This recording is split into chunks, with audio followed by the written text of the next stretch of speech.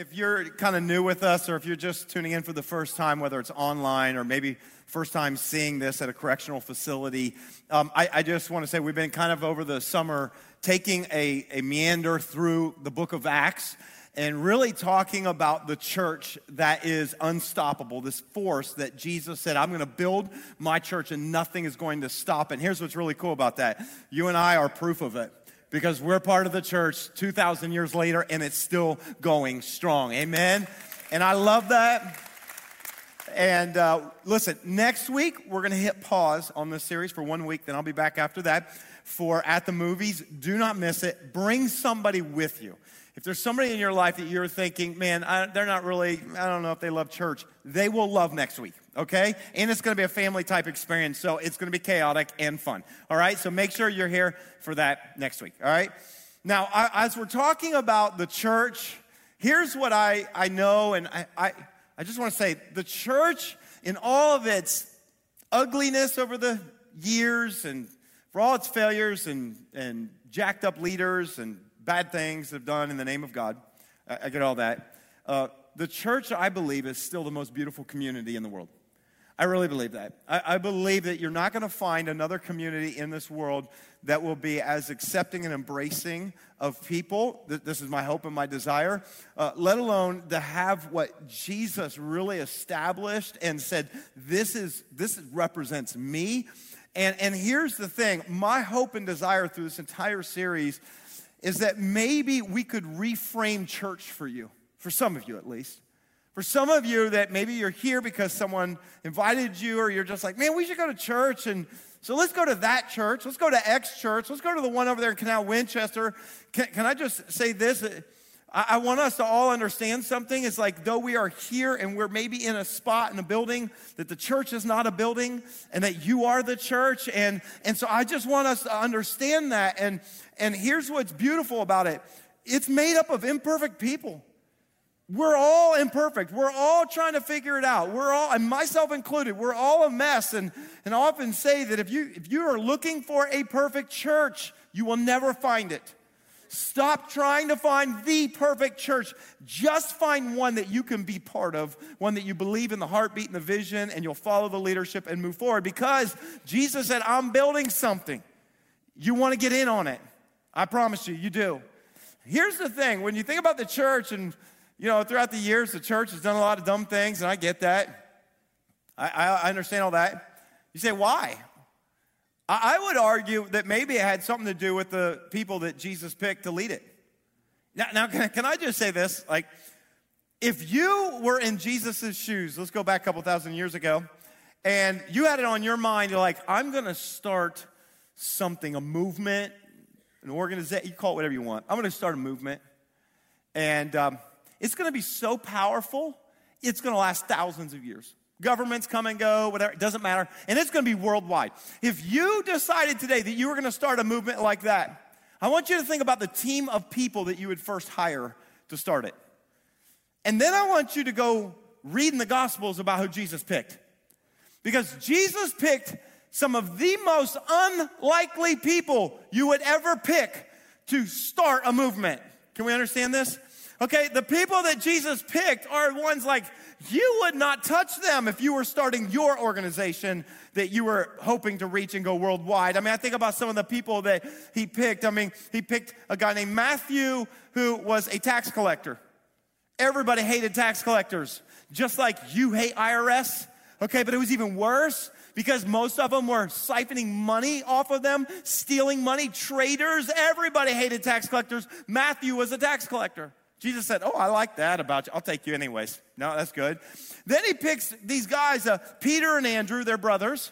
James and John, they're brothers. Together, they have a fishing business. These are blue-collar workers. They were uneducated. In fact, you should know this, that at this time in Palestine, if you were a Jewish person, that the literacy rate was only about 3%. None of them, they didn't know how to read or write except for probably their name. Jesus is like, but man, you got a mean cast. I mean, I watched you, and it's like, that's good. Come on, you want to join my team? I mean, think about this, okay? Who there are people? There was a guy on Jesus' team. His name was Simon, okay? He was known as Simon the Zealot. Now, the reason why you are called a zealot is because you are a political activist. You are somebody who is so zealous. You're always like, what's the next uprising? How are we going to overthrow Rome? I'm thinking to myself, how often did Jesus have to course correct that guy? Simon, stop. We are not doing that. Put the sword away. I'm just, these are the people that he picked. He even allowed a guy named Judas to join his team. This guy's negative, and he's pessimistic, and he's corrupt, he's evil, he betrays Jesus, and he's like, Judas, come on, join my team. It's not just the guys, it was also the girls. Some of the women that followed Jesus and say, can I follow and go around and support you? Yeah, there was one woman who had multiple demons. She was possessed, okay? Possessed, crazy spirits, lots of them. Jesus cast out the spirits, and he's like, all right, you're good now, let's go. And then there's another woman who was a prostitute, and he was like, hey, you don't need to do that anymore. Just come on and hang out with me. I'm like, I just want you to imagine these are the people that Jesus picked to start his church. Now, why does that matter? You know what I started thinking? If Jesus would choose people like that, then maybe he would choose me. Can I say it this way? If Jesus would choose people like that, then maybe he would choose you. And why do I say that? Because I think that there's a mentality, even today, a lot of us say, I'll go to that church, but that's it. I go to church. I attend that church. A couple times a month, I go to that. I'm a church goer. I'm a church person. I'm good with church. I go to church. And what I want to say to you today is that maybe you could stop seeing the church as the place you go and start recognizing you are the church. And that Jesus wants to use you to change the world. Can I say that? Some of you don't believe it. In fact, maybe you're here today and you don't feel like you could be used by God. When you think about the past that you've had, when you think about all the things you've done, some of you would maybe even say, Pastor, if we sat down for 15 minutes and I told you about my life, you'd probably go, yep, you're right. God is not going to use you. Some of you might feel that way. Some of you today, it might not even be that. It could just be you aren't even convinced that Jesus is who we think he is. In fact, I just want to say today, if you're here, you're watching this, and maybe you're someone you'd say, you know what, I'm not really sure about this whole Jesus talk, and I think maybe you're all a little crazy. You're following a guy that walked, around on this earth 2,000 years ago. I don't really understand it, and I'm not really sure that I believe it. Then you're really going to love today's story. If you're not sure if God would ever use you to do more than come and sit in a seat, then you're going to really love today's story. And so if you got a Bible with you, I would love for you to get it out, electronic device. And if you don't have a Bible, listen, can I just tell you, as a church, we'd love to give you one. We would absolutely, today, if you're in person, you stop out at Next Steps and say, can I have one of those Bibles? Free. We're going to give it to you. If you're watching this online and you go, I don't have a Bible, you message us, email us, we will mail it to you. I got a lot of staff. I will send them on Monday and put a Bible in the mail, okay? And so if you have a Bible, Acts chapter 9, we're going to pick up the story of a guy named Saul. How many have ever heard any stories about a guy named Saul? Raise your hand. Okay, there's a good number of you have. That's cool. His story doesn't really start in Acts chapter 9. It starts in Acts chapter 7. Let me back up just a moment. Just hold your spot there in Acts chapter 9. It starts in Acts 7. Now, the reason why you're going, well, how come I haven't heard of him before? And we're doing this series where we're going through Acts and we're doing this. It's because I let other people preach. And they skipped over it. It's not my fault, okay? Don't look at me like that. We're not going to hit it all. You're going to have to read it on your own. But in Acts chapter 7, let me just tell you what happened. A very significant moment that really began to change the landscape of the church. That and what happens in Acts 9. Acts chapter 7, there was a guy named Stephen that was one of these followers of Jesus that the religious leaders in Jerusalem, they heard him, and he was saying all these things about Jesus, and they actually thought that he was blaspheming their God because they were talking about Jesus as God, and they didn't see it that way. And so they kind of arrested him, kind of bum rushed him. A big mob scene takes off, and Stephen's trying to defend himself, and he shares this incredible message about what he believes, and it was not anything to violate their belief system. In fact, it was to take it to the next level and all the prophecies, and this is what he does. And it didn't matter. They were mad. They were ready to shut this thing down.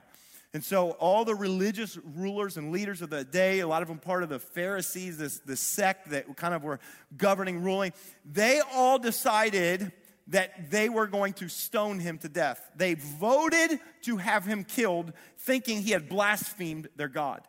Okay? And so as they're all voting, all these, it says, and we get this little verse at the end of Acts chapter 7, this is where we first hear about this young guy, he's actually young, named Saul. And it says, as they're getting ready to stone him, they're all grabbing rocks, and they decide they're going to take their coats off and all this stuff. And it says that they lay all their coats at the feet of this young guy named Saul, who had given his approval. So if there's a vote, he already cast his vote to have Stephen killed. So Saul, you first see him, he's coat check for all the people that are going to go stone Stephen. He's there guarding all of their valuables while they go and they kill this guy. The first martyr, the first person murdered that we find out of this group of people who say, I follow Jesus. Now, Saul is there and something switched in him. That's the only way I could describe it. Something triggered in him, okay? And I want to read to you just a couple verses from Acts 8, verses 1 through 3, and then we'll get to Acts 9. Okay? It says, on that day, a great persecution broke out against the church in Jerusalem. And all except the apostles were scattered throughout Judea and Samaria. Now, pause for just a second. I want to remind us, if you're here week 1, right? Jesus said, I want you to wait in Jerusalem till you receive power from on high, and you will be my witnesses. Where? He said in Jerusalem, then Judea, Samaria, and to the ends of the earth. It's going to start here and it's going to go out. That's Acts 1:8. Acts 8:1 is when it actually started to happen. And it happened on the day persecution broke out. And so here we are. It says in verse 2 that godly men buried Stephen and mourned deeply for him. Verse 3, but Saul, he began to destroy the church. Going from house to house, he dragged off both men and women, and he put them in prison. This one mob moment sparked this massive persecution, and Saul's going to lead the way. Now, we don't know a whole lot about Saul at this point. We know that he was a Pharisee, which means he was literate. He would have been trained. They weren't blue collar like you went to school. It's like you went to Ivy League and you're going to go to, college, undergrad, grad. So he was trained. He probably could read. He could write. He was trained in all the religious rules. I mean, this was a religious leader, okay, young, and he was also a Roman citizen. We learn that later in the story, most likely because his dad probably served in the Roman army. And by default, that ended up allowing them to become Roman citizens. So we don't know much about him, but we know this, that all of a sudden when this moment happened, it set something off in Saul, and Saul decides, I don't know why, but I'm going to make a name for myself. He's young. I got a lot to prove. I'm going door to door, and I'm going to find every one of these Jesus people, and I'm going to drag them off and put them into prison, okay? So this is the context of what we're going to find in Acts chapter 9. All right, Acts chapter 9, verse 1 and 2. Let's start there. It says, meanwhile, Saul was still breathing out murderous threats against the Lord's disciples. He went to the high priest and he asked him for letters to the synagogues in Damascus, so that if he found any there who belonged to the way, whether men or women, he might take them as prisoners to Jerusalem. Saul has a real issue with these Jesus people. Did you notice that? I'm trying to figure out, why are you so angry, Saul? That's what I'm trying to figure out. Did your mom not swaddle you, or maybe a little too tight when you were little? Like, what do you have against these Jesus people? Okay? This is not a group of people that are trying to overthrow the Jewish ruling group. These are not a group of people who are trying to overthrow Rome. These are people who claim that they have seen Jesus come back from the dead, And they just want to go about and love people like Jesus did. That's it. You just want to show love and want to care for people. We just want to take care of each other, and we want to just tell you that there is hope for you. What's so bad about that? I don't know, but Saul is so set off that he's like, I would love, here's what it said. I love what it says. It says that he's like breathing murderous threats. If I could collect all of you guys up, I would shove you off a cliff. He's a nice guy, isn't he? And this is Saul, right? This is so much so that Saul gets permission from the high priest so he can travel to Damascus, which is in Syria, so that he could find some more. Hey guys, would you let me go hunt down these guys? Like, can I do a little Hunger Games type of thing? I'm going to go all the way up there. Now, I'm thinking to myself, this is crazy because it's not like he just went to the town next door. To get from Jerusalem to Damascus, you would have to travel about 150, 160 miles through desert, mountainous region, danger. It would take about 2 weeks. 2 weeks to travel to Damascus. You're going to go do all that because you hate them that much? What did they do to you? And it says that he wants to go and find all of the people of the way. I don't know if you've ever heard that phrase before, but this label of Christians did not exist at this point. And they called them the people of the way. Notice it was a capital W. Why did they call them people of the way? I'll tell you why. It's because of what Jesus declared. Jesus made really bold statements, and one of them was found in John 14:6. Here's what Jesus said. He said, I am the way. I'm the truth. There's a lot of people saying this. No, right here. This is what Jesus said. I'm the way, I'm the truth, and I'm the life. Now here's where it got really bold. He said, and no one gets to God, the Father, but through me. Not your rules and not your laws and not your, he said, no one gets to the Father unless you go through me. Now, can we all just agree, and this is one of the reasons why they hated him so much, that what Jesus had to say was incredibly exclusive. That's exclusive. Doesn't matter. I don't care about your gods and all this stuff. That's all great. But listen, this was the message of Jesus, by the way. He said, I am the only way. That's why I called them the people that think that way and they think that's the only way. He said, I am the only way. That's incredibly exclusive. But listen, Jesus' message was also incredibly inclusive too. Here's what Jesus' message was. And if you're new to church, this is the message of Jesus. He said, I'm the only way. That sounds exclusive, I get it. But then he would say this, but everybody's welcome. I'm the only way, but everybody's welcome. Can I just tell you, that's also the message of the church. That's the message of Jesus' followers. That should be the message that we all embrace if we're going to be part of his church. That he is the only way, but all are welcome. It's both exclusive and inclusive at the same time, and it creates a tension. It creates a tension in the world. How dare you say that he's the only way? And it created a tension within the religious. What do you mean? We don't let everybody in. And here's what I want us to understand if we're going to be part of the church, his church. What I want us to understand when you think about Saul, who's so put off, and he's going to go and I'm going to round them all up, and we better expect haters. But we do a lot of good. Doesn't matter. Expect haters. If you're going to follow Jesus, you better expect some hate.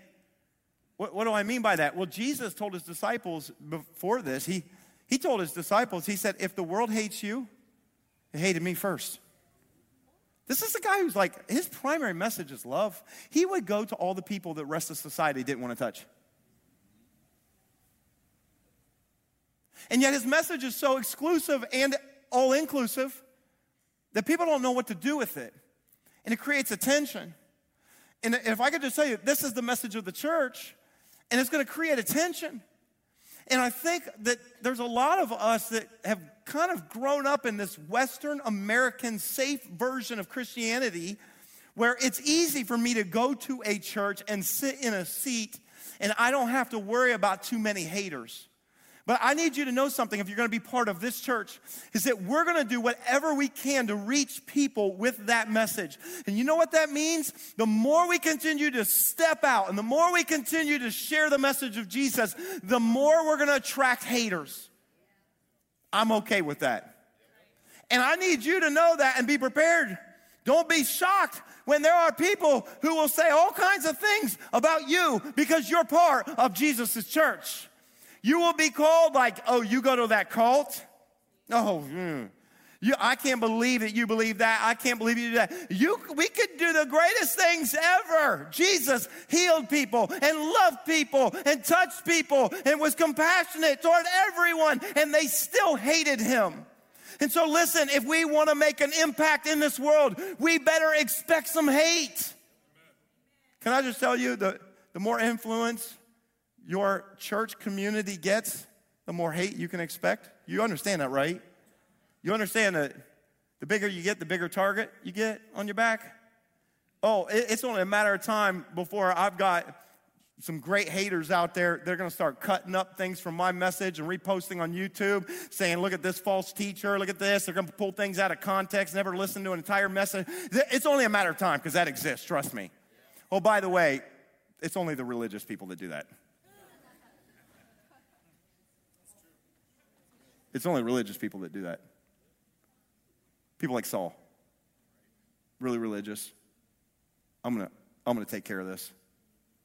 And the reason why I say that is because it's important that we remain focused.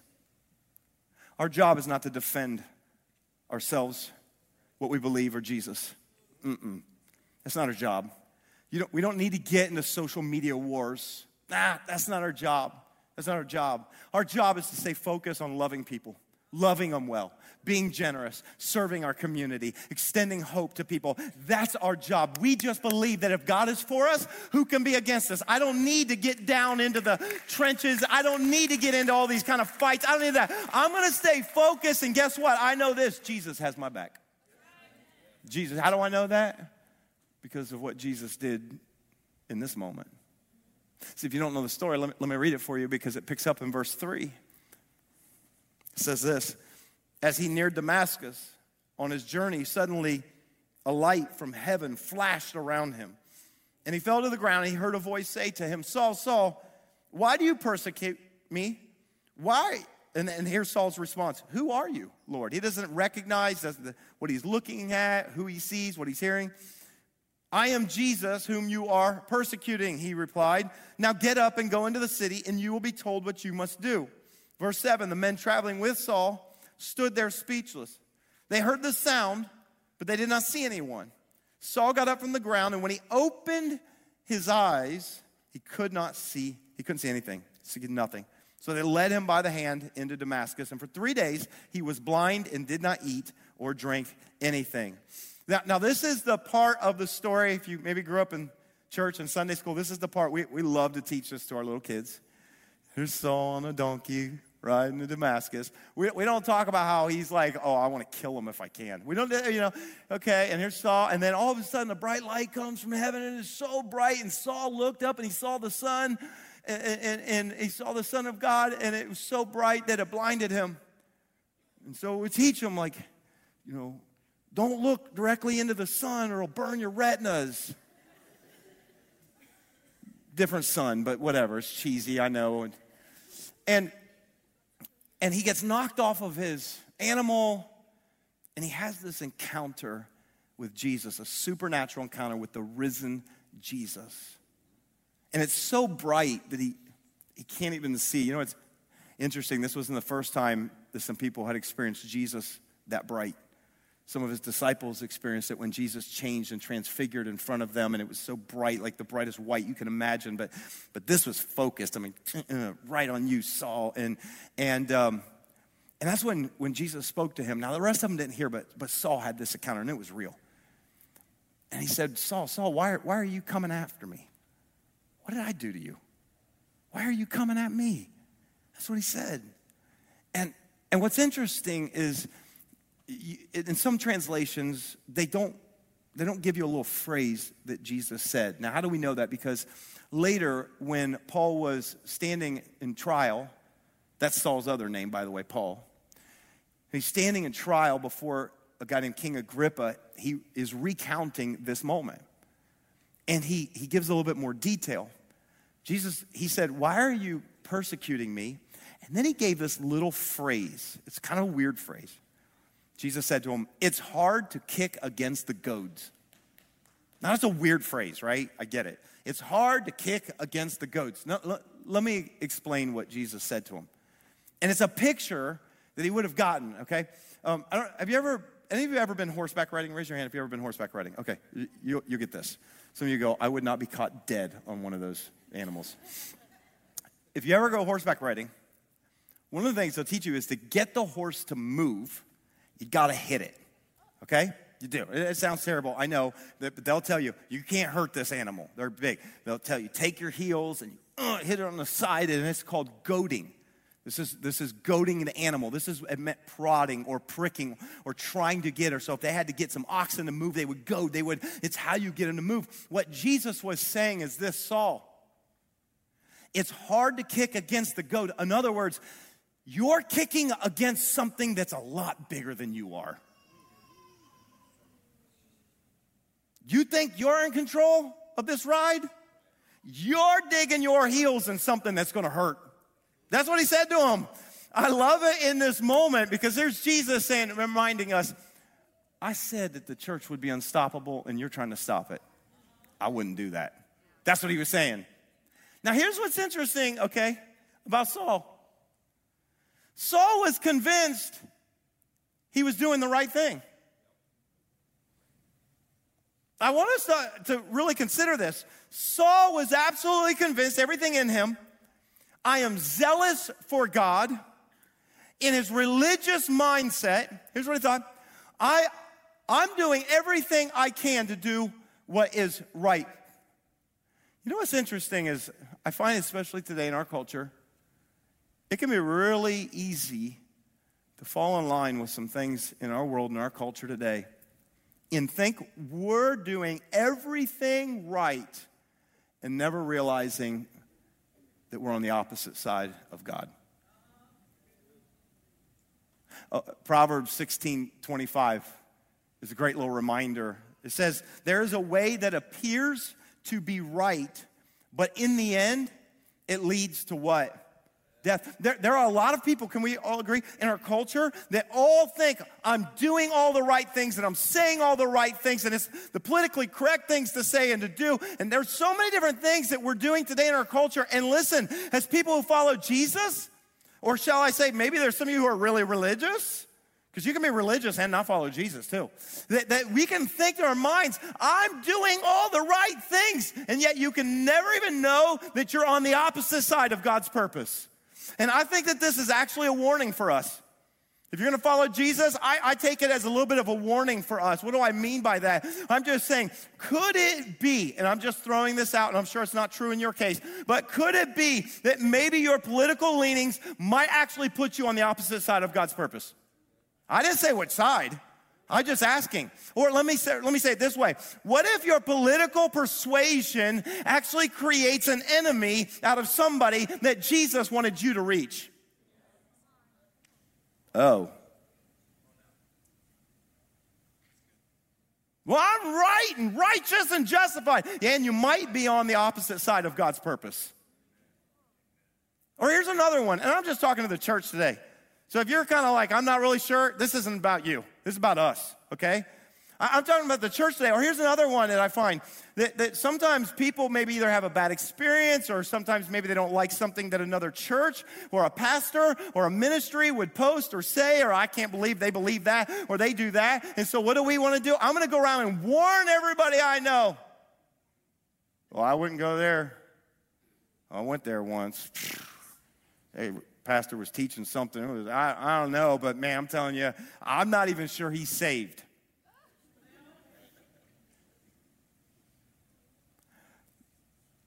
You know, one of the things that I know being in ministry would probably give you this perspective, but it often doesn't, is that one of the things that I feel like God will constantly remind me, there's sometimes of this, but for the most part, I don't ever want to speak badly about something else that God might bless because I don't like it or because I maybe don't believe the same thing? Because how do you not know that maybe there's somebody that God is going to use that person to reach that you could never reach? See, I don't want to be on the opposite side of God. I don't. Or, like where we love to argue about our denominational differences or our theology and get into it on social media. Shoot, you're not even saved because you believe that and you're into this. Really? Can I just tell you that when it comes to what Jesus' heart is for the world and through the church, all I know is that there's a lot of religious people that really feel very justified to gossip, feel very justified to talk and demean and disparage other people, other churches, other ministries. Hey, I'm just doing the Lord's work. I just want to make sure everybody knows. No, you're not. You might actually be opposing God's purpose. And I'm going to tell you something. I do not want to be on the other side of God. I do not want to be on the other side of God. Now, I'm not saying that you shouldn't have convictions. Okay, I'm not saying that. You can have all the convictions you want in the world. I'm not saying you shouldn't have political convictions and society convictions and government convictions. You can have all the beliefs you want in that. But listen, the problem is whenever those things become more important than the person across the way who looks different and thinks different, comes from a different background, then you are on the opposite side of God. Because God is on the side of people. Not political parties, people. And whenever you put yourself on the other side and they become your enemy, you've missed it. You missed it. And here's what Saul did. He is so right. He's so zealous. I'm going to take care of it. But Saul, I wouldn't want to be on the other. It's hard to kick against the goads. In other words, it's actually going to hurt you far more than it's going to hurt me. That's what God said to him. And here's Saul, who's about to lead the charge into Damascus to go round them all up. And then he meets Jesus. And now he needs other people to lead him into the city. And he can't see. See, God's actually working something in all of this. And you find in verse 10, can we look at verse 10? It says, in Damascus, there was a disciple named Ananias. And the Lord called to him in a vision, Ananias. Yes, Lord, he answered. And the Lord told him, go to the house of Judas on Straight Street and ask for a man from Tarsus named Saul, for he is praying. In a vision, he has seen a man named Ananias come and place his hands on him to restore his sight. I've already given him another vision that a guy named Ananias, and now I'm talking to you, Ananias. And Lord, Ananias answered, I love this. Oh, I've heard about that guy. That's what he said. All the harm he has done to your holy people in Jerusalem, and he's come here with authority from the chief priests to arrest all who call on your name. By the way, God, that's me. Jesus, you don't want me to go there, right? Look at verse 15. But the Lord said to Ananias, I love this, that one word, go. Everybody say go. He said, no, go.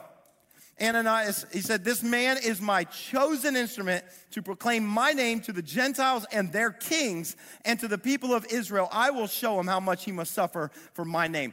I love this moment because Ananias is like, I would not be caught dead on Straight Street near Judas's house.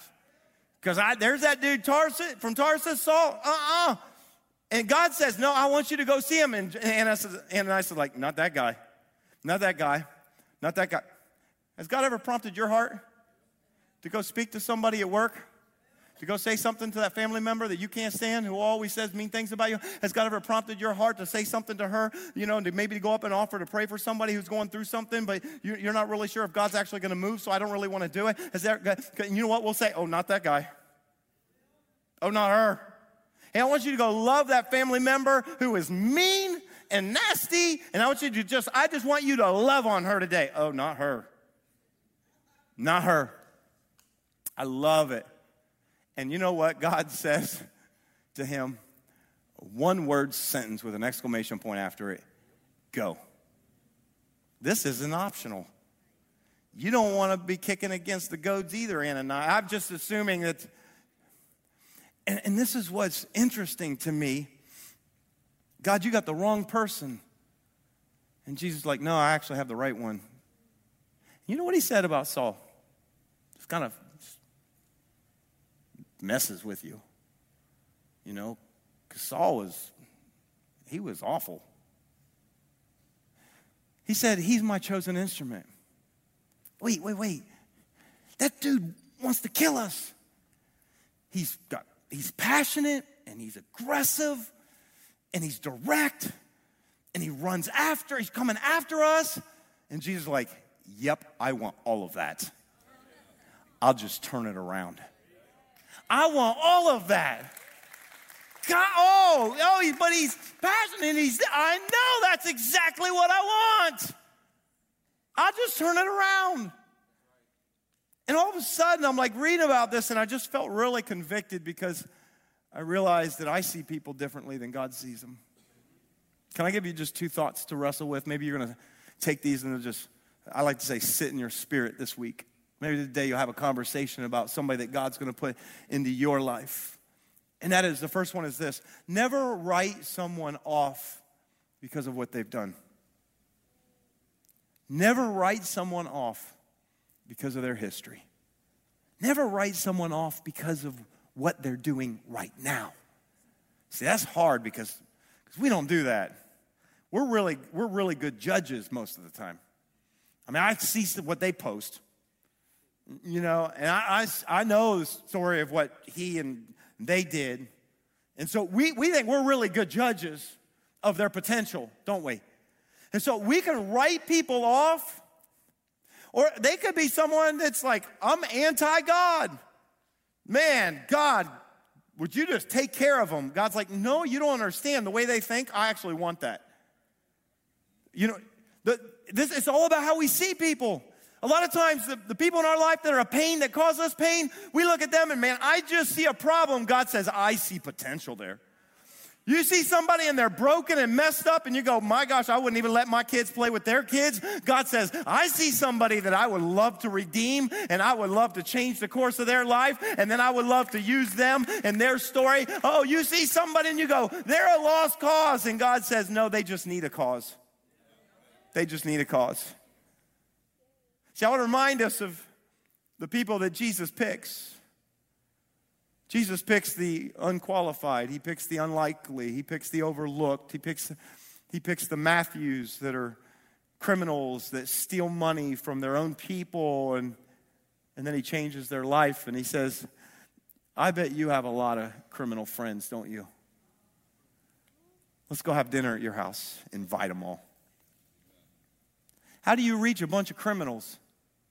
Save one of them. He does it with Peter. Peter's the guy that starts the church as the first pastor, the first guy to preach. Just days before, he denied even knowing Jesus. I think about Thomas. He invited Thomas to join the team.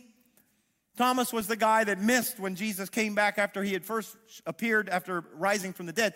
And Thomas is the one that says, oh, I know you all are excited and you say so, but unless I see the marks, unless I see it, no way, I'm not believing. Now, why would Jesus have chosen someone like that? It could be that he knows that there are people that only somebody with that kind of approach, Thomas would be able to go reach when Thomas says, oh, I was the same way. Trust me, dude. I didn't believe it, but I actually saw it, and that's why I will die for it. And then God said, I'm going to send Thomas to a place like India. See, God will pick the most unlikely people, and then one encounter with Jesus, and then it changes their life, and now they're the perfect person to go and take the message.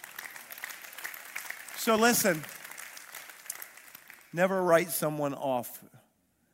I'll say because of what they've done, or I want to say this, or maybe even because of what they're doing right now.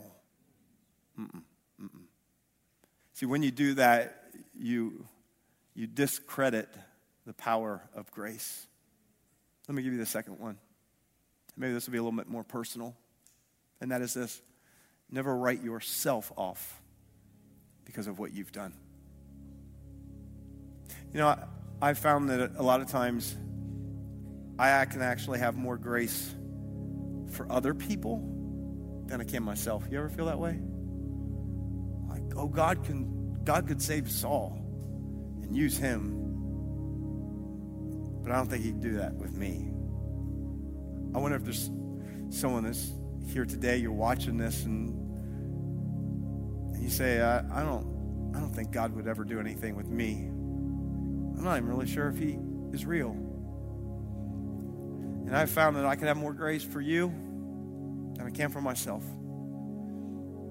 And for whatever reason, I don't understand why, there's so many who follow Jesus can be completely satisfied with simply just attending church rather than saying, would you use me? And then making yourself available to be used by him. And I'm not saying that to be condemning or anything. I'm just trying to say there's more in you than you see. That's what I'm trying to say. And a lot of times it's because of that, how I see myself. If you knew everything I've done, Pastor, if you knew where I've been, if you knew the things that we did, if you know how we've messed up, if you know, yeah, that's how you see yourself. But can I tell you something? That's not how God sees you. That's a problem. I got a record. God says, I can use that. Oh, you'll be a trophy of my grace. Oh my gosh, now you've got a story to tell.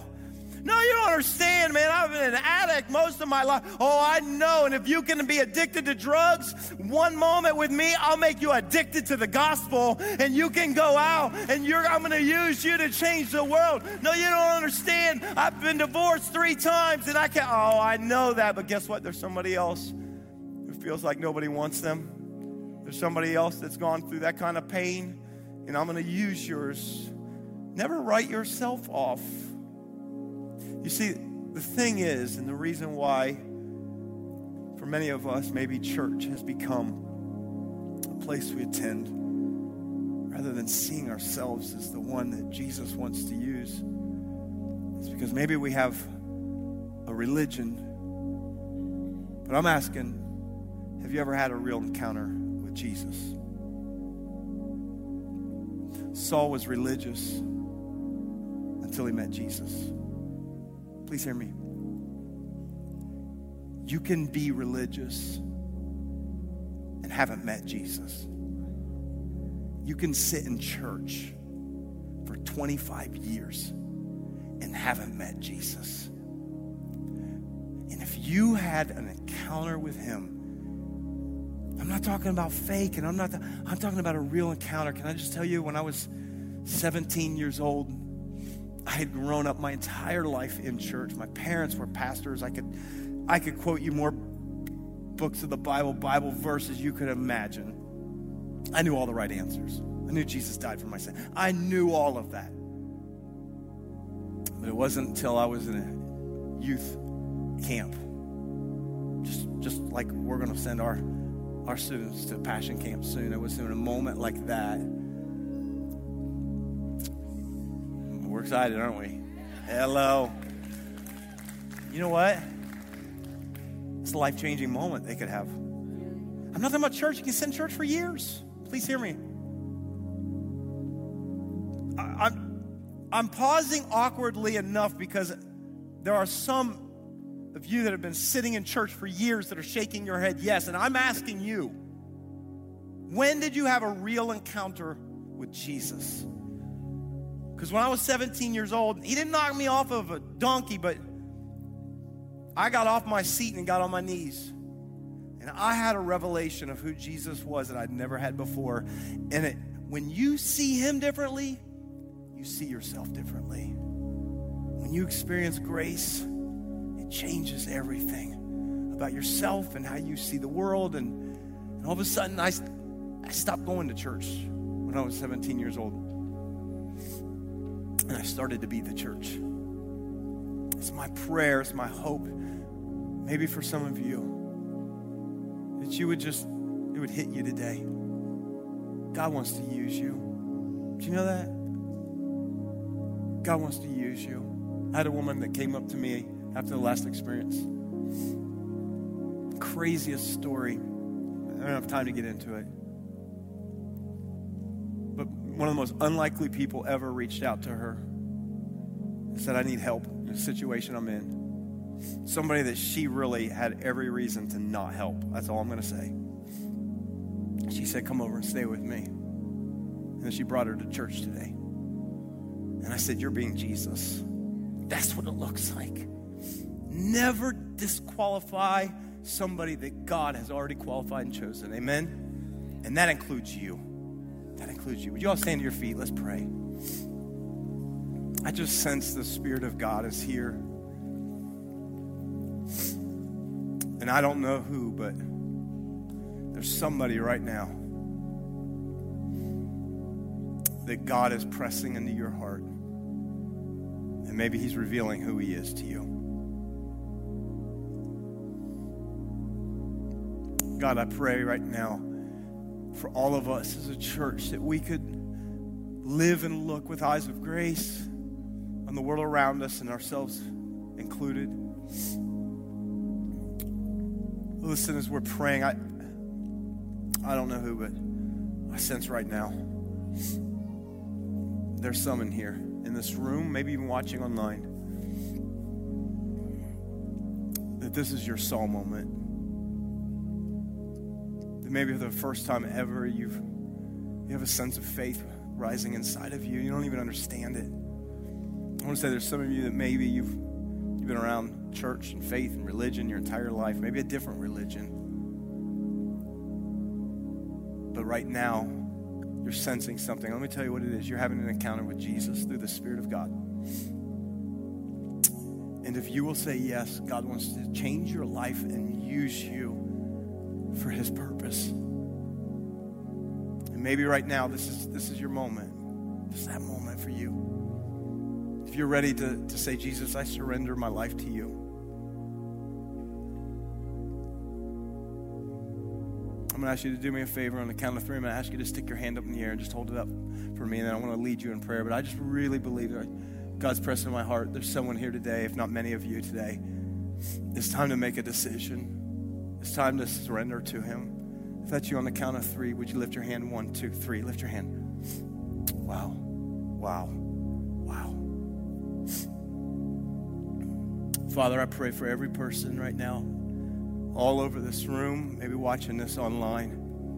I pray for that person, Lord, today. This is your prayer. Would you just say this with me? This is a real moment, you and God.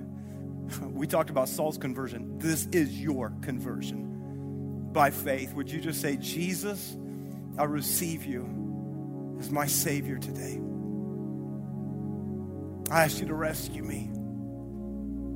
I ask you to forgive me. Today I come to the Father through you, Jesus, and I believe you died for me and rose again. I sense your presence right now, and with the faith that I have, I give my life to you. And I choose to follow you for the rest of my days. We pray this together as a church family in Jesus' precious name. And everybody said, can we just thank God for all the people today? Thanks so much for tuning in to this message. I hope that it encouraged you and inspired your faith. If God is doing something in your life, would you take a moment and let us know? We want to connect with you, and we want to be able to pray for you. All you have to do is shoot us an email to hello@thex.church, or you can always send us a DM on one of our social media platforms. And if you know somebody that would also be encouraged by this very message, why not take a moment and just share it with them right now? And as always, I want to say thank you to every single person who so generously financially supports this ministry so we can continue to get messages like these out to people all over the world. We believe God is building something special, and you're a significant part of it. Until next time, have a great day.